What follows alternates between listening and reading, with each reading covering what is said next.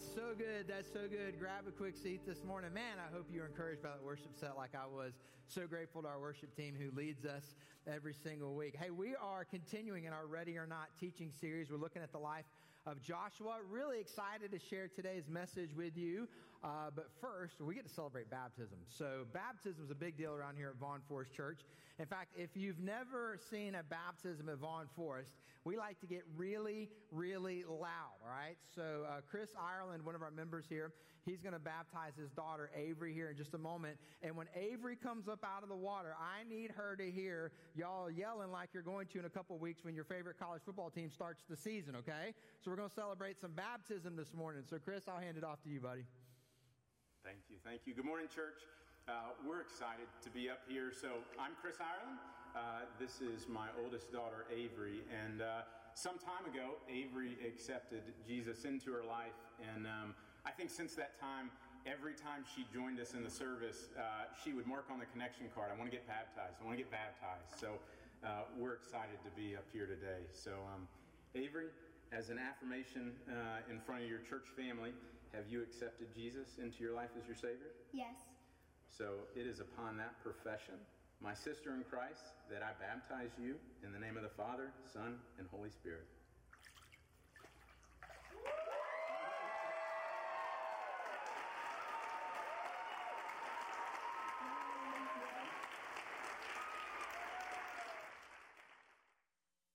Man, if that doesn't get you fired up, I don't know what will. That is awesome. That is awesome. That made my day. And we love Chris and Abby and their daughters. We're so grateful they're a part of our church family. And I'm grateful you're here today as well. Now, if we haven't met, my name's Adam. I'm one of the pastors here.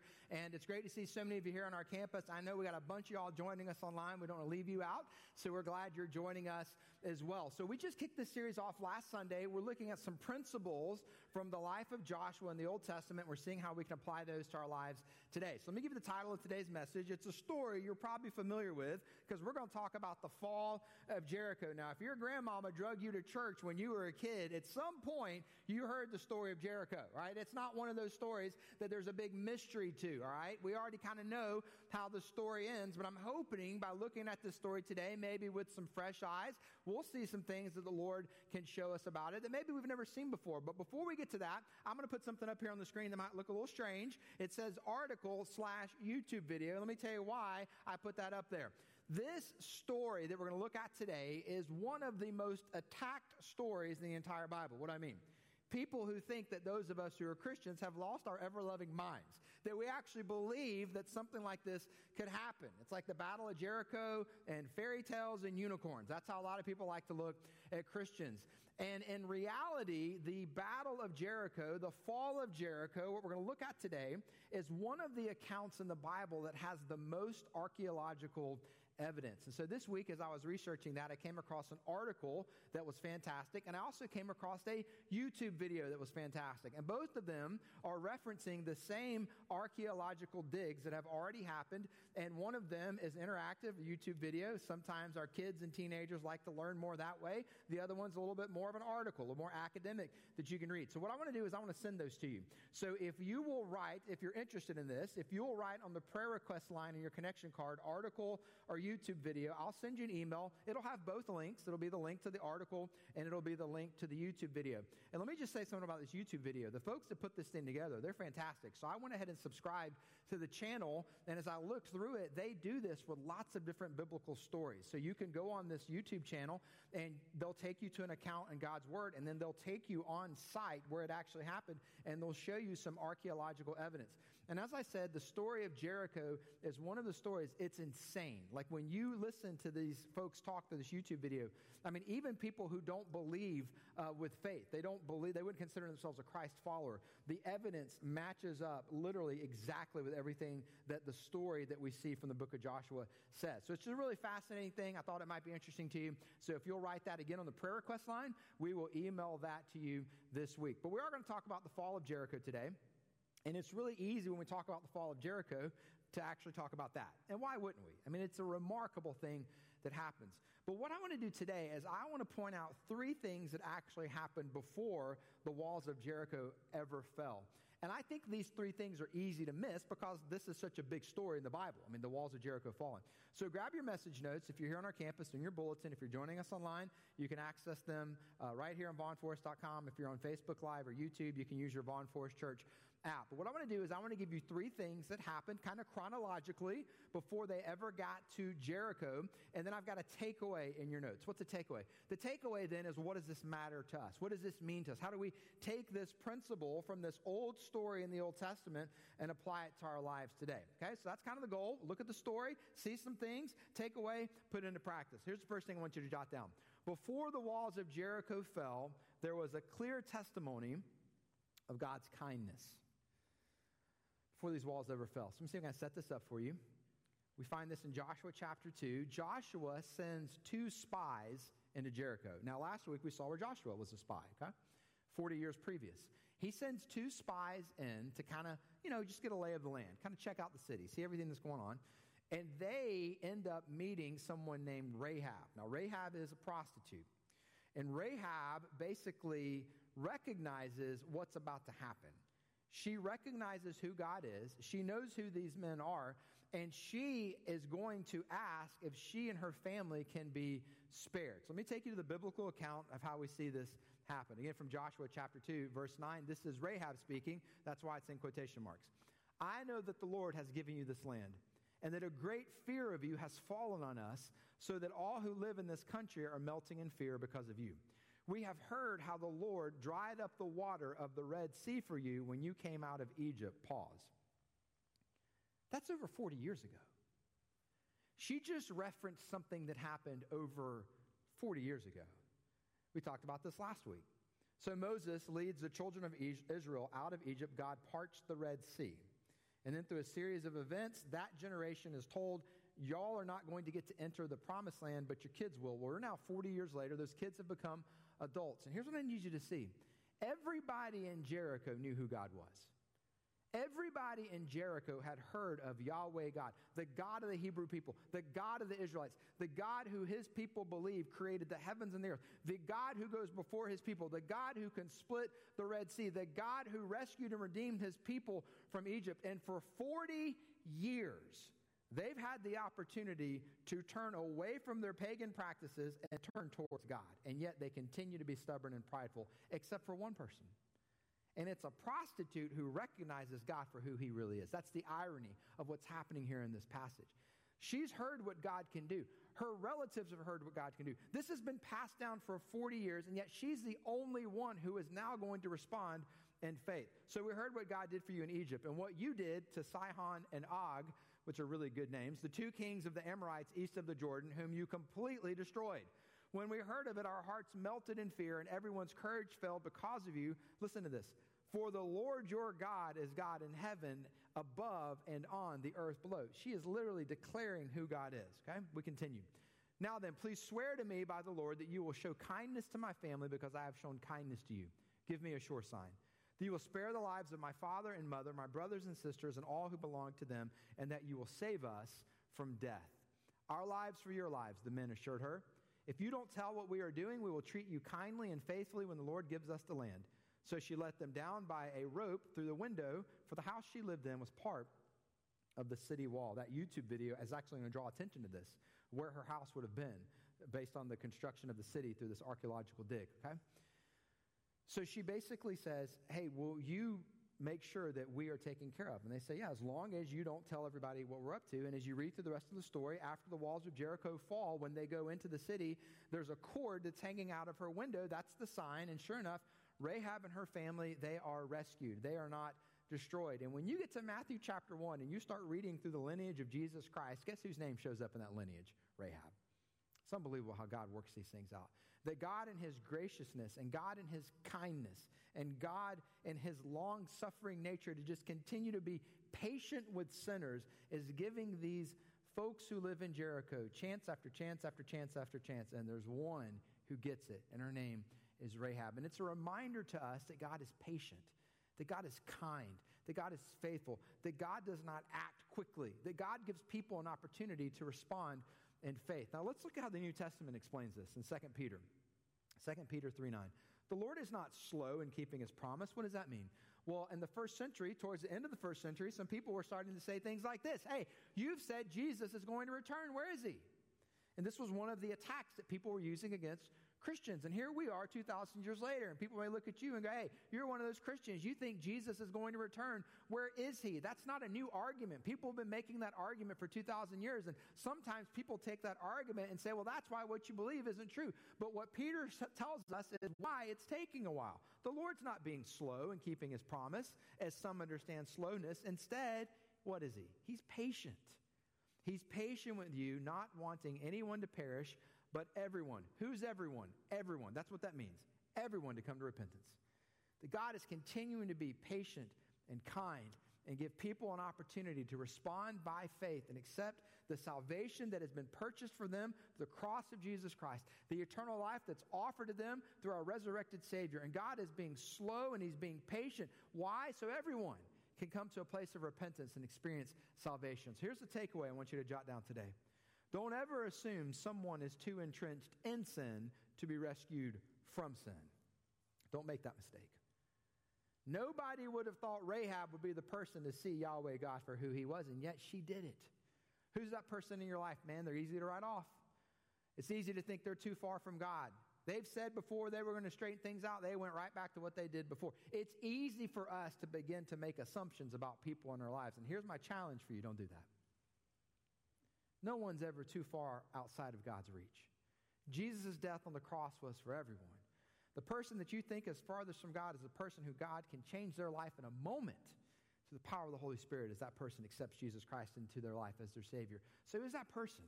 Don't ever assume they're too entrenched in their sin. It's the takeaway I think we see from this story with God's kindness, and I think it's a takeaway we can see from the life of Rahab. Right? Here's the second thing that happened before Jericho. Before the walls of Jericho fell, there was the crossing of the Jordan River. So they got to cross another body of water before they can get to Jericho, and this is nothing new. We just talked about Rahab mentioning, hey, we know God parted the Red Sea for you guys. We've heard the story. So God parted the Red Sea with Moses, and now all these years later, there's a river. And you think, well, come on, man, a river? I've walked across a river. It's one thing for God to part a sea, but a river? But see, what we're going to see from this passage is that the river was at its flood stage. So this was a large body of water that God had to part for them to walk through, and God gave some very specific instructions for how they were to cross the Jordan River. We're going to kind of pick the passage up here in Joshua chapter 3 in the midst of those instructions. So as soon as the priest who carried the ark of the Lord of all the earth, set foot in the Jordan, its waters flowing downstream will be cut off and stand up in a heap. So when the people broke camp to cross the Jordan, the priest carrying the Ark of the Covenant went ahead of them. Now the Jordan is at flood stage all during harvest. Yet, as soon as the priest who carried the ark reached the Jordan and their feet touched the water's edge, the water from upstream stopped flowing. It piled up in a heap a great distance away at a town called Adam in the vicinity of Zeraton, while flowing down to the Sea of Arabah, that is the Dead Sea, and it was completely cut off. So the people crossed over opposite Jericho. The priest who carried the Ark of the Covenant of the Lord stopped in the middle of the Jordan and stood on dry ground, while all Israel passed until the whole nation had completed the crossing on dry ground. So God does it again. God literally parts another body of water. But what I want you to see is how the children of Israel acted this time when God parted the body of water for them. So that's our takeaway. I want you to jot down these three words: commemorate, consecrate, celebrate. Can I tell you, this is like every preacher's dream, to come up with three words that rhyme, okay? It took me a long time to come up with this, so I hope you appreciate that, all right? But they rhyme. I'm very happy about that, all right? Commemorate, consecrate, celebrate. I'm hoping that makes it a little easier for you to remember these things. This is what the children of Israel did. Now, I'm going to kind of summarize it for you, because this is spread out over a couple of chapters. But they did three things after God led them across the Jordan River. The first thing they did was they commemorated what had happened. I think it's one of the coolest things in the Bible, how they did this. This is God's idea. So God says, hey, here's what I want you guys to do. While the waters are still parted, in the middle of the Jordan River, gather 12 large stones. Now, these stones would have been, round. You've seen what rocks look like in a river. The river kind of makes them smooth. 12 large round stones from the middle of the river, bring them over to the dry shore and stack them, one for each tribe of Israel. 12 stones stacked upon one another. And from this day forward, every time somebody walks past this pile of 12 stones, there's going to be a story that will be told commemorating what God did. Those stones used to be out in the middle of that river, and the only way they got here on the shore is because of what God did. They commemorated what God had done. The next thing they did was they consecrated themselves. Now, this one wasn't as big a celebration, but it was necessary. What we see from the passage is that for all of these 40 years, the Hebrew men had not been circumcised for this entire 40 years. Now, if you're under the age of 15 and you don't know what circumcised means, ask your parents on the way home from church, okay? But that had not happened, okay? So they had to consecrate themselves, and so that's what happened. And circumcision in the Old Testament was an outward marking of a consecration. What does that mean? It means to be set apart. So our New Testament application, when we talk about being consecrated before the Lord, is that holiness matters. That we don't have to be perfect because Jesus was perfect in our place. But because Jesus was perfect in our place, and because he rescued, redeemed, and saved us, because the Holy Spirit indwells within us, because fruit of the Spirit matters in our lives, holiness is therefore something we commit ourselves to. Our lives should be different. The consecration matters. And the Hebrew people did this. And then finally they celebrated. And the passage says they celebrated through the Passover. They remembered. We sang about that earlier. They remembered what God had done, how God had passed over their ancestors before they were released from Egypt. So they commemorated, they consecrated, and they celebrated. So what does that mean to us today? I think we're called to do the same thing. I mean, I talked with Avery backstage this morning and her dad, Chris, and I said, Avery, you're about to get baptized. Today is August 21st, 2022. I said, one day when you're old, like me and your dad, I want you to still remember this date. What is this? We're commemorating something. Baptism is a commemoration. Baptism is something you get to celebrate. It doesn't have anything to do with your salvation, but it shows everybody else that you've gotten saved. We commemorate. When God does something good, we drive those stakes in the ground and we say, this is when God showed up on my behalf. I would encourage you to do that. We also consecrate ourselves. I talked about this. Holiness matters. We don't go back to our sin nature. We continue to move forward in our walk with faith. We strive for spiritual growth. We lean on one another. We encourage one another. We turn away from sin and we turn towards God, and then we celebrate. We don't ever presume on God. But when God blesses, when God does something good, we celebrate. There's a lot of great things happening in the life of our church right now. And we're really loud about that. Why? Because we want to celebrate the goodness of God. I was just talking to someone in between the services. And she's been really active in our student ministry and serving the students in our student ministry. She said, the things that our students are talking about right now, she said it's amazing to just listen to them open up and share what God's doing in their life and encourage one another. Can I tell you that in 2022, if teenagers are gathered together and they're talking about what God's doing in their life, we're going to celebrate that. We're going to celebrate that. When God is blessing our church and when God's bringing new people and people are coming to faith in Jesus Christ, we're going to celebrate that. That we don't ever just want to assume that God's going to do something. So when he does something, man, we stand back and we say, thank you, God. And we don't draw attention to Vaughn Forest Church. We draw attention to him. So when God shows up in your life, can I encourage you? Celebrate. Commemorate. Do some things as a family. Draw attention to God's activity in your life. I think it's a big takeaway from this story. And then here's the third thing I want you to see. Before the walls of Jericho fell, there was active faith that led to unprecedented obedience. That's my favorite part of the story. Active faith. What is active faith? Active faith is where you give more than a head nod to God. Most of us think that faith is the same thing as agreeing. Yeah, that makes sense. I agree with that. I buy into that. That's not faith. Faith isn't faith until you do something about it. Faith isn't faith until you put it into practice. And they put their faith into practice in a way where there was unprecedented obedience. So let's look at the passage here, okay? Joshua chapter 6. Now the gates of Jericho were securely barred because of the Israelites. No one went out and no one came in. Then the Lord said to Joshua, see, I have delivered Jericho into your hands along with its king and its fighting men. March around the city once with all the armed men. Do this for 6 days. Have 7 priests carry trumpets of ram's horns in front of the ark. On the 7th day, march around the city 7 times with the priest blowing the trumpets. When you hear them sound a long blast of the trumpets, have the whole army give a loud shout. Then the wall of the city will collapse and the army will go up, everyone straight in. So let's put this point back up here because I think this is crazy. I think this is absolutely nuts. We've read the story so many times, we're like, of course that's what they did. But do you realize that in real time, there's nothing that's part of Israel's history that would give them any indication that this is how God works? Now, they've seen God part bodies of water. Okay, so we've seen God do that. They've seen God do the Passover. We've seen God do that. They've heard the story about how God provided the lamb for Abraham. We're doing a little Bible trivia here, right? Abraham and Isaac, God shows up, brings the lamb. They know Noah had to build an ark. Like, there's a little bit of a working knowledge of how God works. Can I tell you what is not in that handbook? Y'all march around this city once a day for 6 days, then on the seventh day do it 7 times. They had 40,000 troops ready to fight. There were hundreds of thousands of people who knew Jericho was there for them to take. And when Joshua showed up and said, everybody gather around, here's the military strategy. I can't believe that no one didn't at least balk. That no one didn't kind of slowly raise their hand and just say, is this really what we're about to do? Y'all do know about half of us just got circumcised a month ago. This is not a good idea, right? We're not going to walk around for 7 days. It's not a good plan. Or here's my favorite when someone says, I just want to be the devil's advocate. Can I just encourage you? The devil doesn't need any help. He does not need any advocates, okay? Don't be on his team. You're team Jesus, right? Do not be the devil's advocate. That was just for free, okay? But you don't see it. You don't see it. And what's interesting to me is how different that was from their parents that we learned about last week.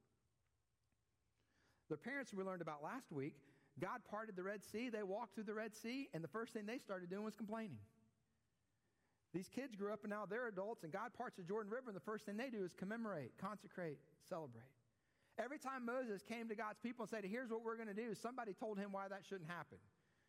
They sent 12 spies into the land. 10 of them came back, said, there's no way we can do this. That is the pattern up until this point. And now you get to a place where God asked them to do something that there's nothing in their history that would indicate this is something they should do.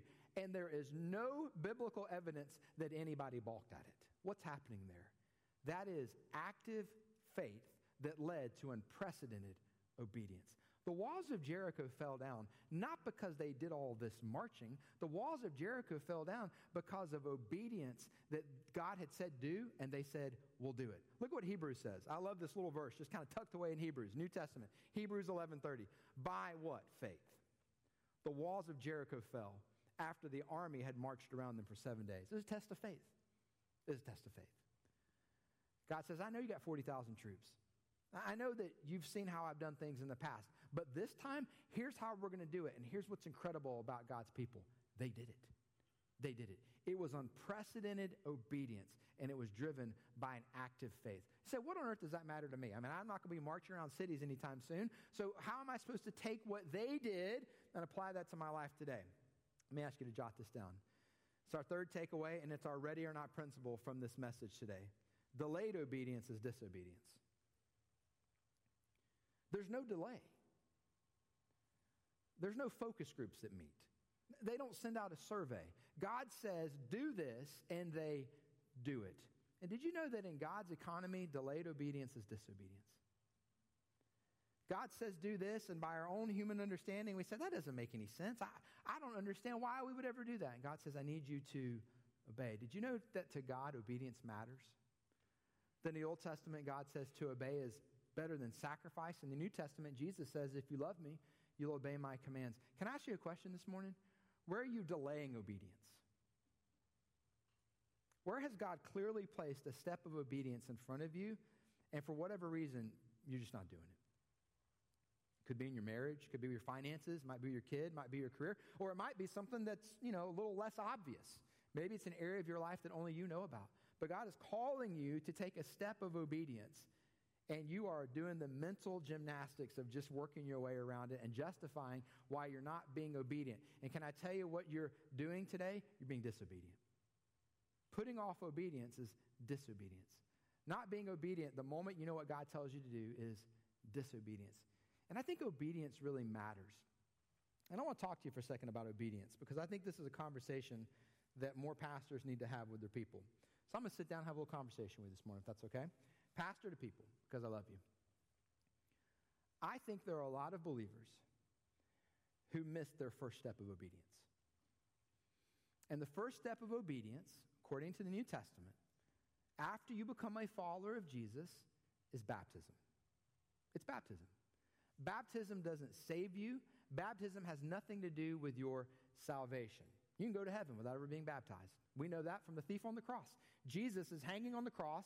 and his crucifixion, and he looks at the thief on the cross and he says, today you're going to join me in paradise. You say, well, why does it matter then? I mean, if it doesn't have anything to do with my salvation, and if it has no bearing on whether or not I get to go to heaven, what's the point? Here's the point: obedience. Obedience. Baptism is how you go public with your faith.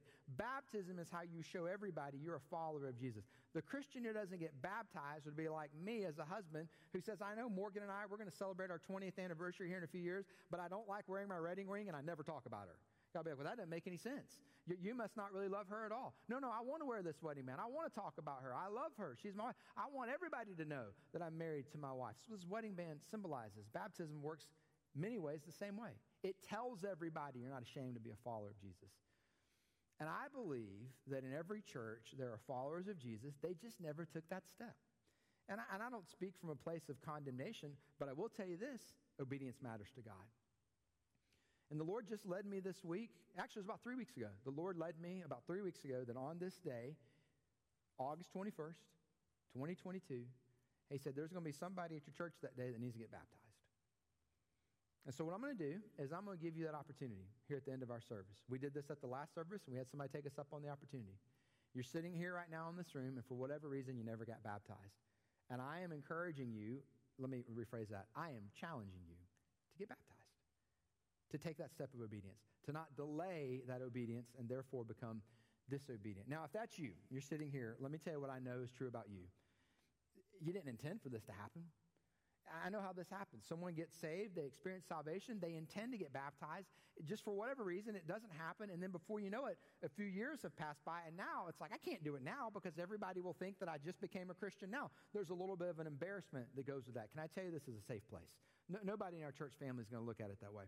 Maybe you're sitting here and you're like, I'm listening to my pastor and he's telling me I need to get baptized, and I kind of feel the Holy Spirit doing some working in me, but there's a bunch of reasons why I can't do that. Maybe you're thinking, I can't do that. I didn't bring a change of clothes. Don't you worry, we bought them for you, okay?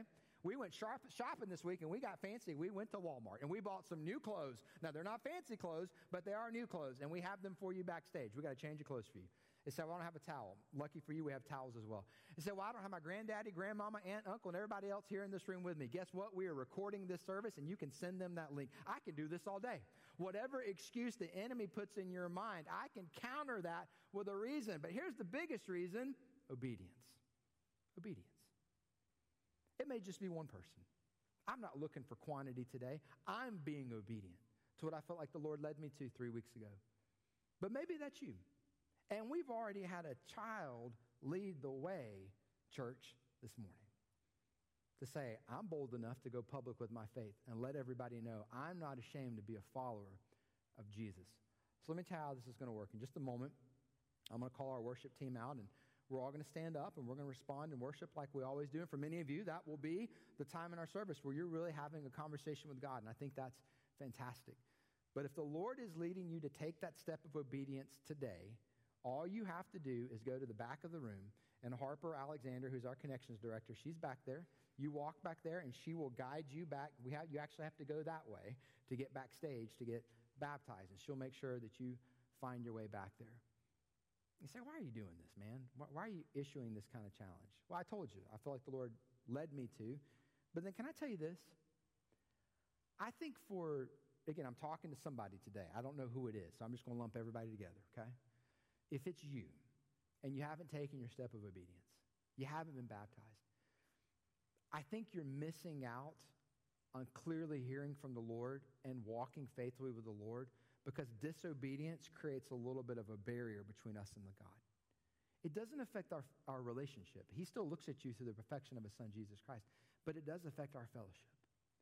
It does affect whether or not you can hear clearly from him. Obedience matters to God. And I think a reason, maybe, just maybe, as your pastor, that you may not be experiencing the abundant life that you know is out there for you, it might just be because you missed your first step of obedience. Hey, would you bow your head with me together today? And so, God, we come to you right now thanking you for this great story from the Old Testament where your people got it right. So many times in God's word, we see where they didn't get it right. But God, we rejoice that they did get it right, and we have this great example. And God, that at the core of what's happening is obedience, an act of faith that led to obedience. And God, may we just be reminded today that obedience matters in all areas of our life. that God, I really believe that at all times you are calling your children to take a step of obedience. And part of what it means to grow in our faith and to experience spiritual maturity is quite simply just to take that step of obedience. God, for the person who's here today who needs to take that step of obedience called baptism, I pray you'd give them boldness. God, I pray that you would lead them in these next few moments to take those steps so that we could celebrate their baptism as well. So God, we thank you for that. We pray all these things in Jesus' name. Amen. Hey, can I invite you to stand? And as we do, we'll worship together this morning.